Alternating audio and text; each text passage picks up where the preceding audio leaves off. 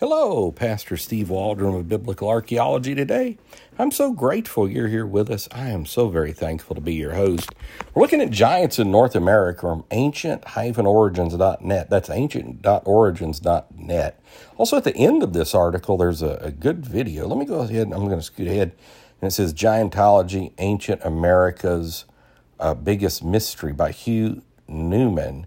And they got that from megalithomania.co.uk. But there's some other good videos on YouTube on this. We're coming up to two huge ones here, number 2 and number 1 on our list. You may want to check out our other podcasts. I encourage you to. So let's get started. Again, thanks for being here. So number 2 on the list is the Lompoc Rancho, California. A lot of these giants come from California. 12-foot skeleton. Hugh investigated this famous report back in November 2008 by visiting the area the ranch it was discovered on. In 1819, an old lady, because I'm thinking of like the Guadalupe woman who they found way underground in a coal mine that shouldn't have been there. But anyhow, let's keep going on this. A gigantic skeleton dug up by soldiers at Purisima on the Lompoc Rancho. The natives deemed it a god, and it was reburied by direction of the padre. The short report reemerged with a broader range of details in 1833, and now various authors and websites repeat the same story. It goes something like this. Soldiers digging a pit for their powder magazine at Lompoc Rancho, California, hacked their way through a layer of cemented gravel, found a 12-foot sarcophagus. The skeleton of a giant man about 12 feet tall was found inside. I do want to take a pause here.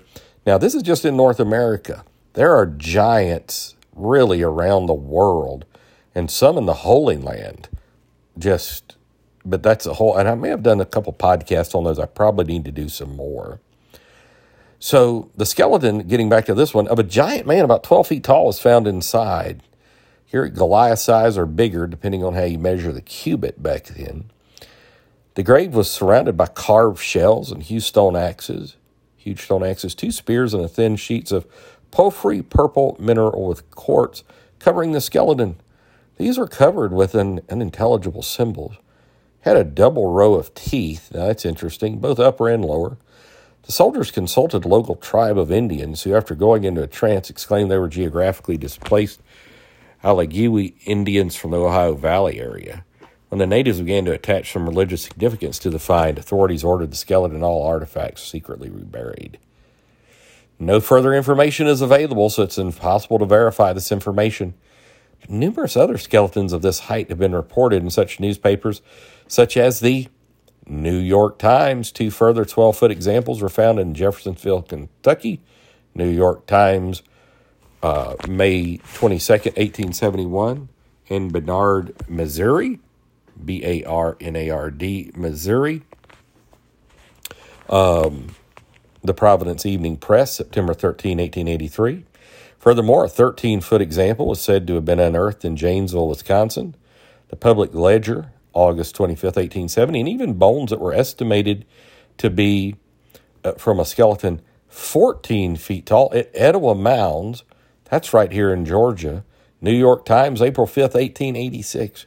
These are all well out of the normal range for humans, obviously, but are worth noting. These immense sizes pop again and again in well-respected newspapers. But boy, it seems like if you send them to the Smithsonian, they go down the memory hole, and we might have examined why that was in a podcast or 2 back. I can't remember which one. Now we come to the West Hickory, Pennsylvania, 1870. 18-foot tall skeleton. I'm thinking of the Potawatomi giant. The headline of this chart topper reads, "The Cardiff Giant Outdone." You remember the famous Cardiff giant in the UK.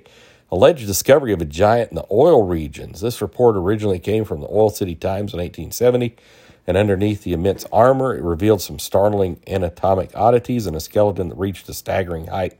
The tallest example we've come across.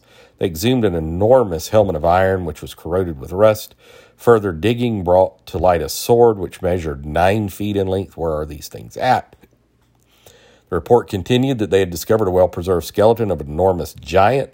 The bones of the skeleton are remarkably white. The teeth are in all their places. All of them are double and of extraordinary size. You think, I mean, maybe were these before the flood giants or something? I don't know.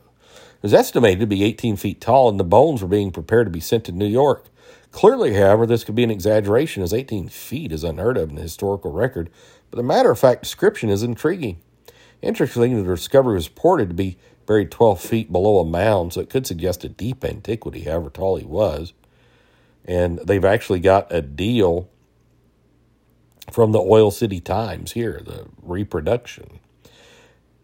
So, and then it just goes on to say, I did want to say this a little bit.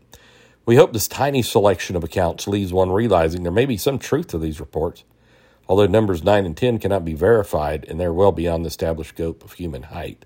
We don't believe they're all authentic, but when you read here, constitutes only 1% of what we have in our archive. We include 250 accounts in our books, Giants on Record, America's Hidden History, Secrets in the Mounds, and Smithsonian Files. I may have that book. I don't remember. I think I saw it on Amazon one time. But the genesis of the North American giants is shrouded in mystery, but we believe they were involved in the sophisticated mound-building cultures of the Midwest, as royal tombs reported enormous skeletons are often found within them. There are many native legends that place them in the era of the megafauna mammoths, mastodons, saber-toothed tigers, around 13,000 years ago.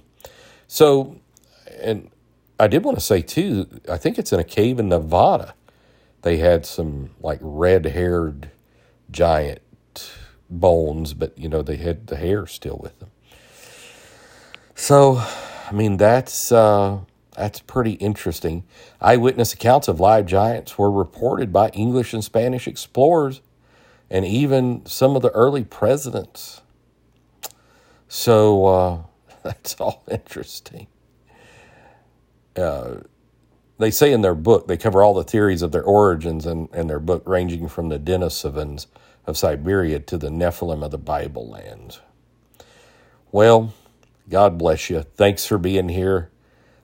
Join us daily. Share with your friends, family, church family, and we'll talk with you later. God bless you. Bye-bye.